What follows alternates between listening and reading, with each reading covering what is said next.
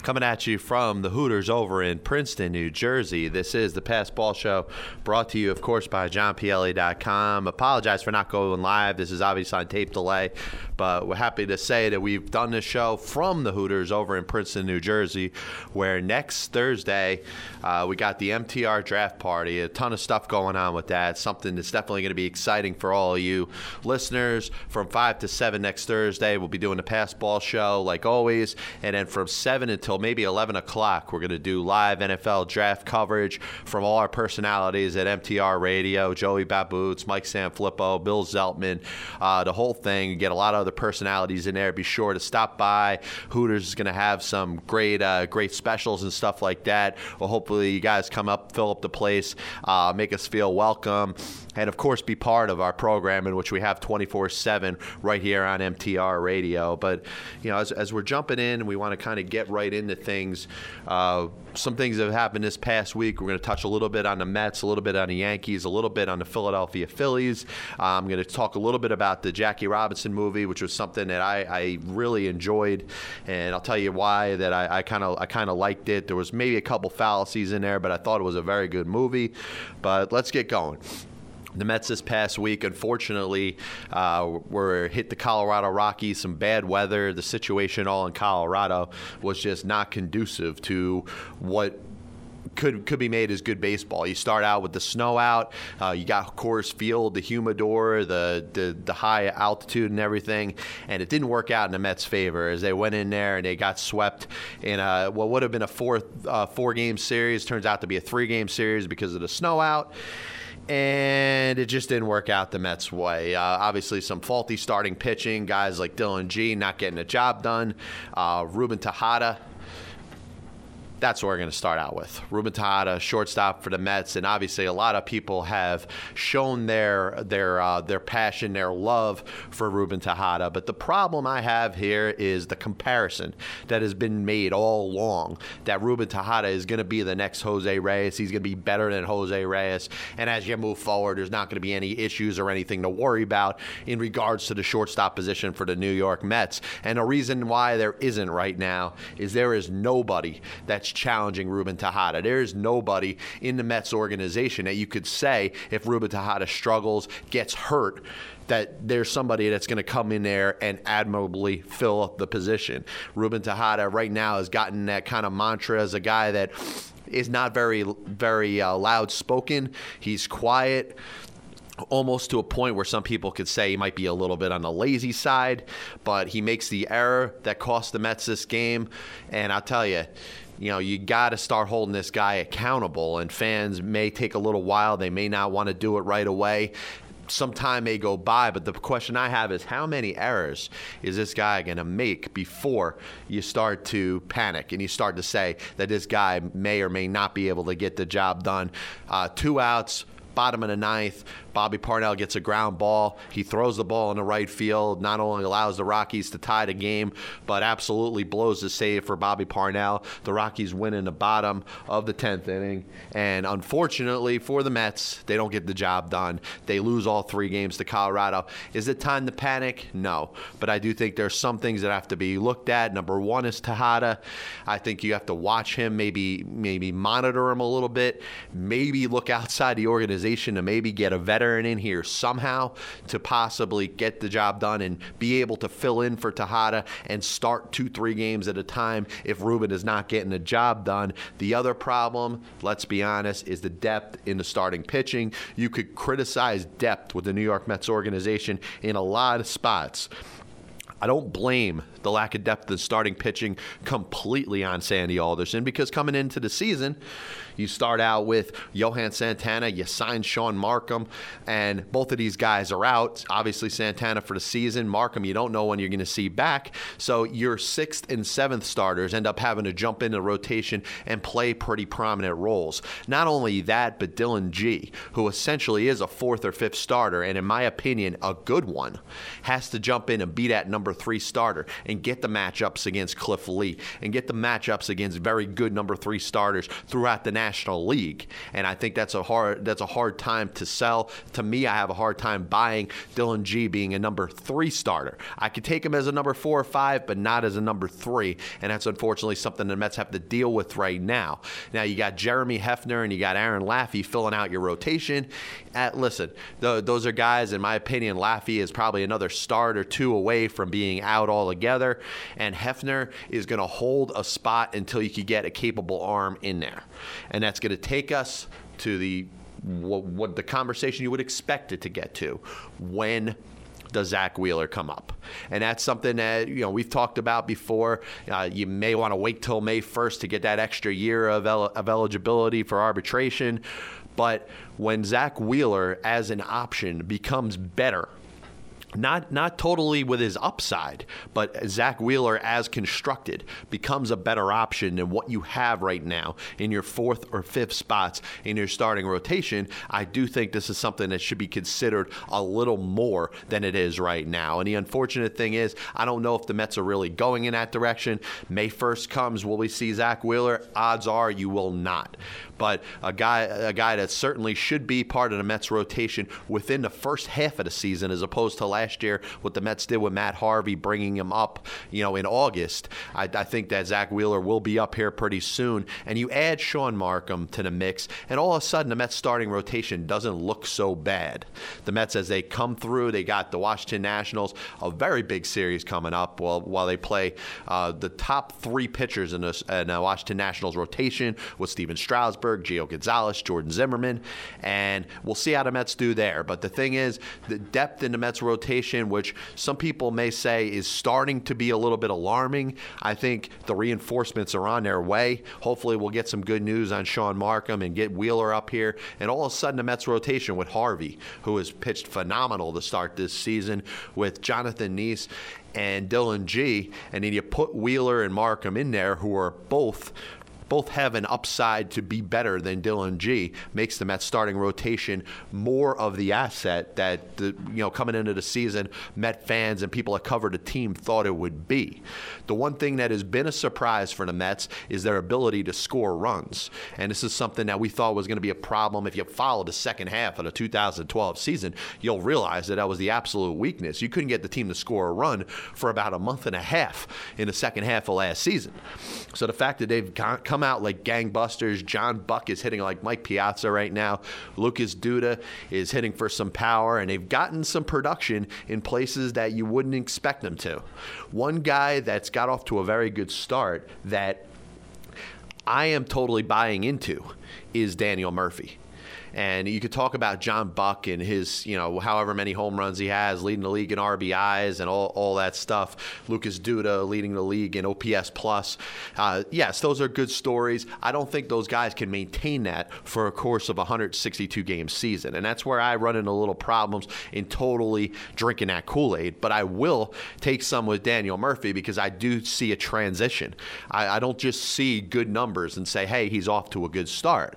I see Daniel Murphy going out there, hitting the ball with a lot more confidence than I've ever seen him. And if you remember with the stuff that's gone on with Dave Hudgens taking over as the hitting coach, and his philosophy and what he stands for is take pitches, work counts, work the pitcher, get deep into the counts, get the starting pitcher out of the game. Daniel Murphy took it, and he took it too hard. He said, listen, I'm going to take as many pitches as possible, and you saw pretty much what you've seen from Lucas Duda this year is the ability to get deep in a count, but that one pitch that you get in every one of your at-bats to take it right down the middle just to work the count. And that's not what David Hudgens is trying to teach. He's trying to run deeper counts. He's trying to draw some walks. He's trying to work the high on-base percentage thing.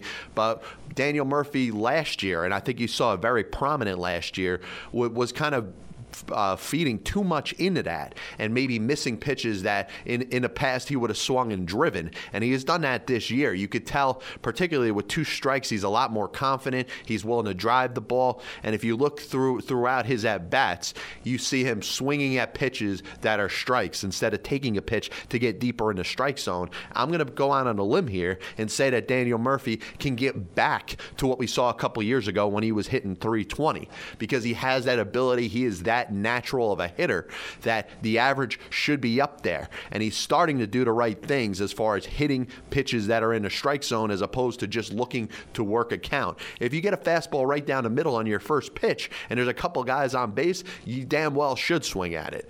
And Dave Hudgens isn't saying take that pitch every single time. So I do think there's a little bit of connection there. I think Daniel Murphy is in the right is going in the right direction, and I could see him maintaining his offensive prowess that he has started at the beginning of this season. As far as Lucas Duda, I think Lucas Duda has probably the poster child for what Dave Hudgens is trying to preach. The fact that, he sees more pitches than anybody in Major League Baseball, and that includes Joey Votto. He doesn't swing at very many pitches. Obviously, a lot of pitchers want to pitch around Joey Votto, so he's getting a lot more selective. But Lucas Duda doesn't swing at a lot of pitches, and you've seen a lot in a couple different scenarios where there's been that 2-0, 3-1 pitch right down the middle in his wheelhouse that he has taken. And I do think that there should be a development, a movement in the right direction when it comes to Lucas Duda being more of a significant power hitter. And I think that's going to be part of the transition. Once he makes that adjustment and he starts eyeing in on that 2-0, 3-1 pitch and drives the ball where he needs to, that's going to be a big step for Lucas Duda becoming a premium power hitter and overall making the Mets outfield a lot more productive than we have seen, through spring training, through last offseason, through the prior season, when we have said that this Mets outfield is not Major League caliber. So I do give the Mets, credit for that. Very good start to the offense side of the ball. I don't know what to expect out of the rotation up until they get Markham and Wheeler in there. Obviously, Matt Harvey has been phenomenal. I think those are things that all have to be considered. But, the Mets, as they leave Colorado, they got to be happy to do that. It has not necessarily been a good spot, a good situation for them to be in. They've had some bad times there. They've had some bad times playing the Rockies in general. It's just a uniform, maybe, that has kind of been a curse to the New York Mets over the last couple seasons.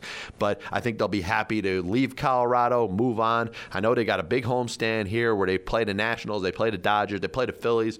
All 3 teams are playoff caliber teams, and I think it's very anxious as a fan or a person that covers the team to see where they stand, to see where they can compete against teams like that. They're going to have to win some games if they want to not be a 63 and 90 92 or 93 win team. I'm sorry, 69 and 93 like I predicted them. If they're going to be a team that's going to be better than that, they're going to have to win some games against teams that on paper may be better than them. And I think those are things that have to be considered and looked at, and I do think it's a wise situation for the New York Mets to go in that route. But moving on, you obviously got the New York Yankees, and they've gotten off to a surprising start. Not necessarily out like gangbusters, not necessarily tearing the league up. And I don't think anybody anticipated this, but I do think they've played better than people have expected. And you look at the New York Yankees, and I think one of the things that certainly can be looked at is the fact that they're little guys, the guys that Brian Cashman has brought in to help, have all exceeded expectations, from Kevin Youkilis to Vernon Wells to Travis Hafner. To me, I said all along that Vernon Wells was going to be a good addition to some team. And I went back and forth with some people on Twitter, in regards to the Yankees adding Vernon Wells, and this was a couple months before the Yankees ended up making the trade, and I said that he would be a perfect fit in the Yankee Stadium, a right-handed batter where you were scheduled to start 3 lefties. Remember at the time, Curtis Granderson was healthy. You had Ichiro and you have Brett Gardner, which you still have, but the Yankees were scheduled to have all left-hand hitting outfield, and I thought a guy like like Vernon Wells, who still has some power at his age, can go over there and be an asset, filling in either of the corner outfielders at spots and then doing some DH. I thought it would be great for him. And sure enough, the Yankees eventually make the trade. They bring in Vernon Wells, and I'm going to tell you this. Vernon Wells is going to continue to produce for the Yankees. He is going to put up 20, 25 home runs this year. He's going to drive in some runs. The Yankees' flexibility that they have in the outfield to be able to DH him against some lefties, he's going to give you a lot more than you got from Andrew Jones last year. All you got to do is look at Jones's numbers. They were pathetic towards the second half of last season. Yes, he got a couple big hits in his couple years with the Yankees, but Vernon Wells has a lot more to offer than what Andrew Jones did over the last couple seasons with the New York Yankees. So I think Vernon Wells is going to be an absolute coup for the Yankees. Yes, they're going to have to pay a lot more this year on his contract than they are next year, which certainly helps them in their interest in staying under the $189 million luxury tax threshold. But mark my words, I've said this before 2 months ago, 3 months ago I said this, and I'm going to stay with it. Vernon Wells is going to be an asset to the New York Yankees. By the end of the season, all Yankee fans are going to be on the Vernon Wells bandwagon saying this guy is all right, and I'm going to start playing some clips and retweeting some tweets about this guy being so terrible and pathetic and not being able to handle it in New York even before he became a New York Yankee. Just remember the stadium that the Yankees play in, and remember the fact that Vernon Wells has something left. Is he going to be the guy that's going to go out there and hit 35 home runs? Is he the guy that earned that ridiculous contract that he signed with the Toronto Blue Jays before they ended up sending him to the Los Angeles Angels? No. But he's a productive hitter. He's a power hitter. He's going to hit his share of home runs. He can hit the ball the other way in addition to jerk his share of home runs to left field. He's going to ride some balls into the jet stream in the right field and hit a couple home runs for the Yankees that way. So I think Vernon Wells is going to be the biggest acquisition that the Yankees have made this past off season. So I give him credit for making that move, and I'm going to continue to be proven right on this situation. But moving on, you saw a couple interesting topics going on in Major League Baseball. If you followed last night or the night before, you saw the pitching matchup between the Seattle Mariners and the Detroit Tigers, and it didn't involve Justin Verlander, but it did involve King Felix, who went up there against Max Scherzer, and they essentially went toe-to-toe, both throwing 8 solid innings, both getting 12 strikeouts, and that was the kind of game that, as a baseball fan, and you wanted to see two stud pitchers at the top of their game, it was something certainly enjoyable to see and fun to watch. These guys went out there and dominated the opposition's lineup, and Scherzer is a guy who's very underrated. He had well over 200 strikeouts last year. He kind of hides in a Detroit rotation that has of course, Verlander and Doug Fister and Anibal Sanchez. So Scherzer doesn't kind of stand out as as dominant of a pitcher he is. But outside of Verlander, he is one of the more dominating right-hand pitchers in all of the American League that nobody talks about. So it was great to see the two of them kind of going toe-to-toe, getting their strikeouts, manning the lineups like they possibly could. So I enjoy seeing stuff like that. You got guys like Kershaw. You got guys like, hopefully more from Lincecum. And ace type of pitchers, you like to see them go out there and go toe-to-toe with each other, like a Cole Hamels and a Matt Harvey. You'd like to see something like that where they pitch to the capability of a Hernandez and a Scherzer in a matchup like you saw right there. And we're going to move on, and we're going to talk about Ryan Braun right now. And Ryan Braun, listen, he's a guy who, in my opinion, just is a villain. I'm looking at this guy as a villain ever since he got busted for a 50-game suspension that he ended up having overturned through the appeal process, which I thought was an absolute joke. I've said it a million times. Ryan Braun is using performance-enhancing drugs in some way, shape, or form, and all you got to do is point to the guy's start this year where he can't seem to hit a fastball. And you know what? The guy goes out there and acts as cocky and as arrogant as he did, like he's like he was so wrongfully accused of doing something that he obviously was doing. And he deserves to be under the microscope. He deserves to be treated like a guy that has to prove that he was not using performance-enhancing drugs. The year that he had last year was a certain step in the right direction for him because he had to back up the MVP season that he had the year before. and then getting busted for PEDs in that following off season. If he was clean, then he'd be able to back up the numbers in 2012, and he did it. But then he gets mentioned in the biogenesis thing, and he denies that, as cavalier and as cocky as he did when he was busted for 50 games in a prior off season.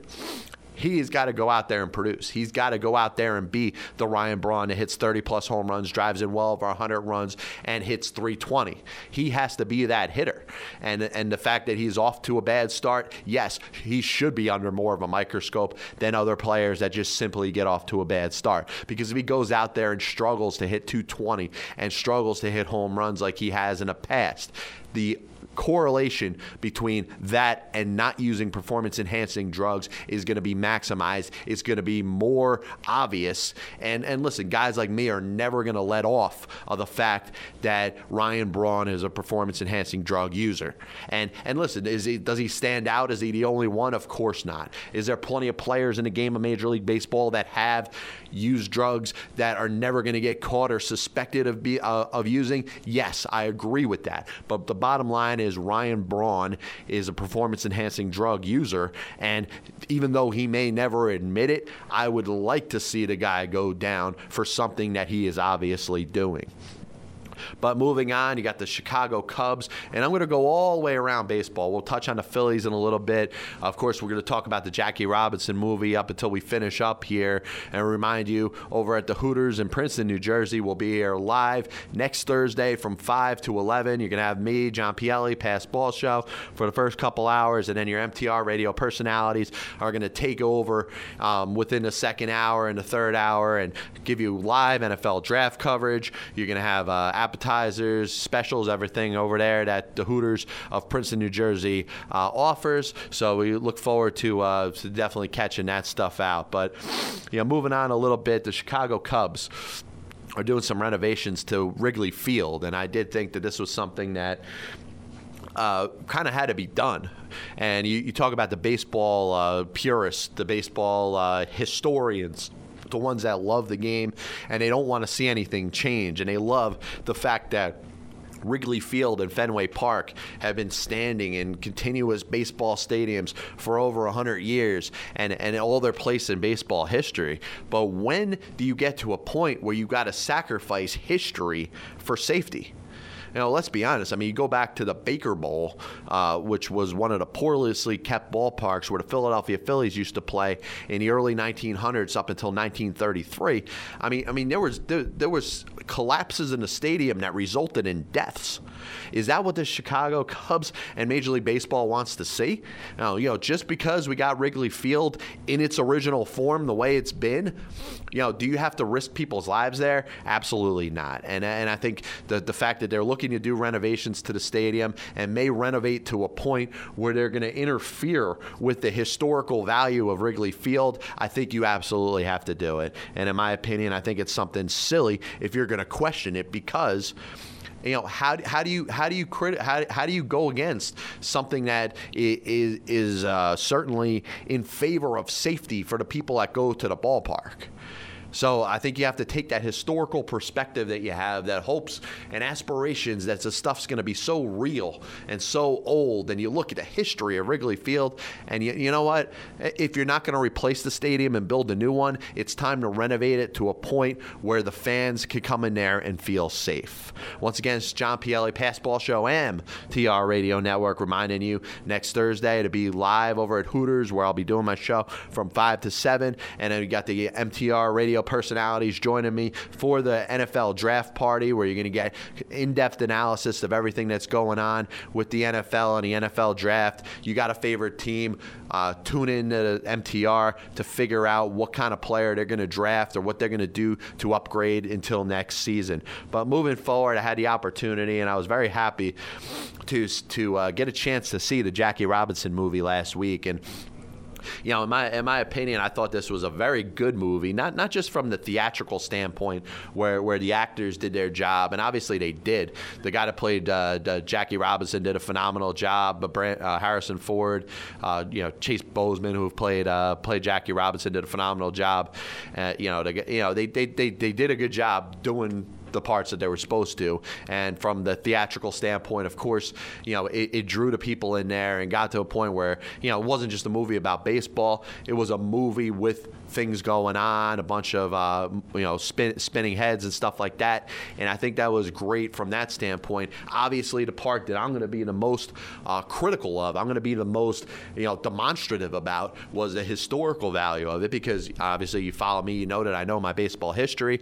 In fact, within a couple about 3-4 months ago, I wrote a story about the 1941 Dodgers. So kind of talking about the change from the players from the 41 Dodgers that went to the World Series against the New York Yankees, and Mickey Owen dropped the ball in Game 4, which the Yankees won in 5. To the 47 Dodgers, which obviously went back to the World Series and lost to the New York Yankees again. And obviously Jackie Robinson had his problems getting into Major League Baseball, because nobody wanted to see a black man in the major leagues. You saw the Jim Crow laws and the ridiculous things that were going on. And obviously you're talking about the new century now, the 21st century, where this stuff is supposed to be behind us. And then you go back and realize how nasty people were there, and how unfair and unprofessional they acted towards people of the African American race.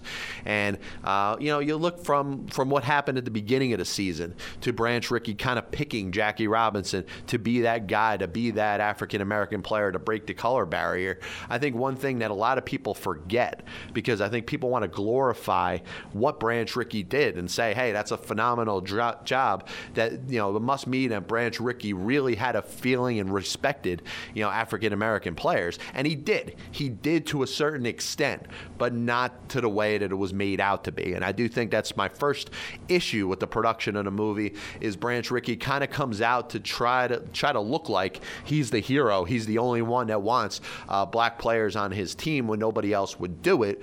The bottom line is he did it for money. He did it because of the research that he had when he realized that an African American player can do just as much, if not more, than a white player. Then he went with it and said, hey, listen, I want a player like that on my team. But not just for the color issue. It was because of the opportunity to have the best team possible. And if you have the best team possible, you draw the most revenue. And it's all about money. And you look at everything that happened in the movie, and you saw Branch Rickey wanting to do this for a money reason, not for a civil rights reason, which it ended up becoming, of course. Obviously, Jackie Robinson playing Major League Baseball was the first step in all the civil rights movements, which later on happened in the 50s and the 60s. But it was not started because that's what Branch Rickey wanted. It was started because Branch Rickey wanted to have an advantage. He wanted to tap from a pool of players that nobody else was even considering. And if he could bring a guy in that could help his team that much, he didn't care what he looked like. And then he asked Leo Durocher what he thinks. And Leo Durocher says, listen, I don't care. I just want to win. And that's what it comes down to. The fact that this team, from Branch Rickey to Leo Durocher down, wanted to just win. And, of course, bringing Jackie Robinson into an environment which was not conducive to having an African-American ball player led to its share of problems. You got Dixie Walker in the petition. You got the manager of the Philadelphia Phillies, Ben Chapman, yelling racial slurs at him when he comes up to bat. I do think that was over-dramatized a little bit, but, it stands out. You get all the different things that this guy has to go through, but you see what happens, and in real life, Jackie Robinson winning the first Rookie of the Year award in 1947, becoming one of the top players on that team, and leading them to the National League pennant is all things that have happened. One thing I did miss, and like I said, I like to be on my history. If you know me, I like to read up. I like to know what's going on. Kirby Higbee, the right-hand pitcher who was known for his 22-9 season in the 1941 year, of course, when the Dodgers won the National League pennant, ends up getting traded within about 4 starts into that season. And I knew that happened. I knew he got traded, but the movie portrays him to actually have some issues with Robinson, and that being led to the reason why Kirby Higbee is traded to the Pittsburgh Pirates. I missed that, and I actually apologize. I mean, I should have been on top of that, understanding that, hey, Higbee was there. He didn't want to be there when Robinson was there, and they traded him. And the same thing could have happened with Dixie Walker, and obviously happened the next year when he was traded to the Pirates. And, there's another player that stands out and says, listen, I don't want to play with him. Comes back a couple weeks later, says, listen, I want this guy on my team. So, you obviously got the Hollywood aspect. You got the part of the part of the game where you want to make sure the movie is more entertainable to people that are not baseball fans. You want to draw people that aren't baseball fans to go and see this motion picture, and I think they did a good job with it. I do think one mistake that they made, and I think it was more of an oversight than a mistake, because they knew the history as well as I did. When it came down to Leo Durocher getting suspended in the first part of the season, Leo Durocher was suspended because of his association with gamblers and gambling. If you watch the movie, if you don't know your history, if you're watching it for the first time, you'll think that Leo Durocher got suspended for committing adultery. And listen, adultery is bad. No, don't get me wrong. I'm not advocating it. But to suspend a guy for the entire season for committing adultery is a little silly, especially everything that's going on with racism and stuff in the country, having it being totally okay to segregate and be so nasty to people of a different race. The fact that, a guy cheating on his wife, and listen, it's wrong. Don't get me wrong. I don't advocate it at all. But that was not enough to have the guy suspended for a whole season. And if you watch the movie, you see Durocher laying in bed with the other woman, and Branch Rickey saying, "Hey, I asked him if it was worth it." You get the impression that the suspension from Major League Baseball and Commissioner Happy Chandler was given because of adultery. It obviously wasn't. He was associated with gamblers. He was associated with organized crime. And let's be honest. I mean, how far are you removed from the 1919 Black Sox scandal? You're talking 30 years, 28 years ago. You had the 1919 Black Sox. This is 1947. It's not 2013. So you're talking about everything going on with gamblers, and of course Kendall Mountain Landis finally gave up being commissioner, and you know how much of an advocate he was to keep gambling out of the game and ban players that were not doing things the right way when it came to betting on baseball. But Durocher was associated with gamblers. Happy Chandler had to suspend him. Of course, that adds to the movie element at the beginning of the season. Durocher, a guy who certainly was on board with Robinson coming along, all of a sudden you find out is not here. And, you have to talk Bert Shotton out of retirement, a guy who was done managing. And he comes back and he takes over the team. Ends up wearing the regular plain clothes because he tells his wife, "I'll never put on a baseball uniform again." And he kind of Branch Rickey makes the comment, "Well, who says you have to wear a uniform? Just come into the dugout." Connie Mack wore a suit and wears a suit and tie every day. So I did think that was maybe dramatized a little bit, but Bert Schott ends up coming over and managing that team. But I thought overall it was a phenomenal movie, and I do have a lot of respect for everything that happened with it. I enjoy what happened. It was really enjoyable to watch. But you check it out. 42, of course, a great job by the production staff and everything with that movie. And if you're a baseball fan, you should absolutely love to see it. But we're going to touch up on a couple quick things before I go. Number one, Jackie Robinson Day, of course, April 15th. Everything involved in that, all the players wear number 42.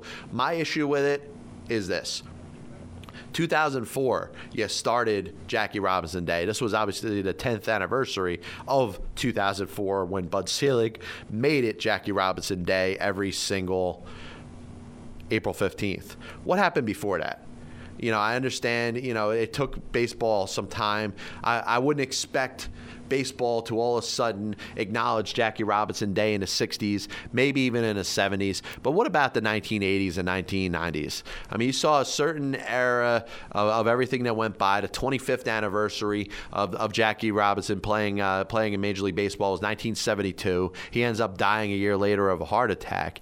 Where is Major League Baseball coming at that time to acknowledge Jackie Robinson? Obviously, you can't make up for lost time. All you could do is say, hey, we're doing the right thing now. But what happened before? That's the problem I have. You wait so long to acknowledge Jackie Robinson, to retire as number 42 in all the stadiums, to have all the players wear number 42 on April 15th. But how come this didn't happen 20 years ago? How come this didn't happen 30 years ago? I mean, Jackie Robinson broke the color barrier in Major League Baseball in 1947. Why did it take so long? long. That's the issue that I have with that. So, moving forward, I'm going to talk a little bit about the Phillies. We got some Mets talk. We got some Yankees talk in there. Of course, we're going to touch a little bit about the Philadelphia Phillies on the AMTR radio network. And, obviously the concerns are going to start to come out there about Roy Halladay and his velocity. And, his first couple starts didn't look so good. But here's a guy that, listen, wasn't his best in spring training, was maybe held back a little bit. And you look at pitchers that haven't had that problem. They haven't had the velocity issues. Maybe it's a fact that they're not in the best shape. Maybe it's that, hey, the arm's a little tired. It's not always the worst that we all assume. We all assume that a pitcher that loses velocity is only because they're hurt. I think you got to let some time go by. Let some baseball play for a little while. Let's see Roy Halladay for another month or two before we start to jump to any conclusions about the condition of his arm and whether he's hurt or whether he's done pitching. He's thrown a lot of innings. I think we all want to look at the possibility that, you throw 1,000, you throw 1,500, 2,000 innings, and then all of a sudden, everything kind of falls apart. And you look, Halladay has been lucky enough to not run into too many major injuries throughout the course of his career. Of course, he was hurt last season. I do think that has something to do with it. And you move forward, and you just want to see what happens over the next couple of months before you jump to any distinct and crazy conclusions. So listen, I do want to thank everybody for joining in. I touched up on a lot of different things. Mets, Yankees, Phillies, 42. Make sure you check us out next Thursday, which would be the what are we talking about? The 24th? Yeah, 24th, 25th? No, 25th of April. We'll be down there at the Hooters of Princeton. Pass Ball Show will be live from 5 to 7. Got a couple of guests lined up after that. Of course, we'll be joined by the rest of the personalities for MTR Radio, and we'll do the draft party, the whole thing. So hope to see you there. Thanks for having some time today. Once again, it's John Pielli, Pass Ball Show, MTR Radio Network.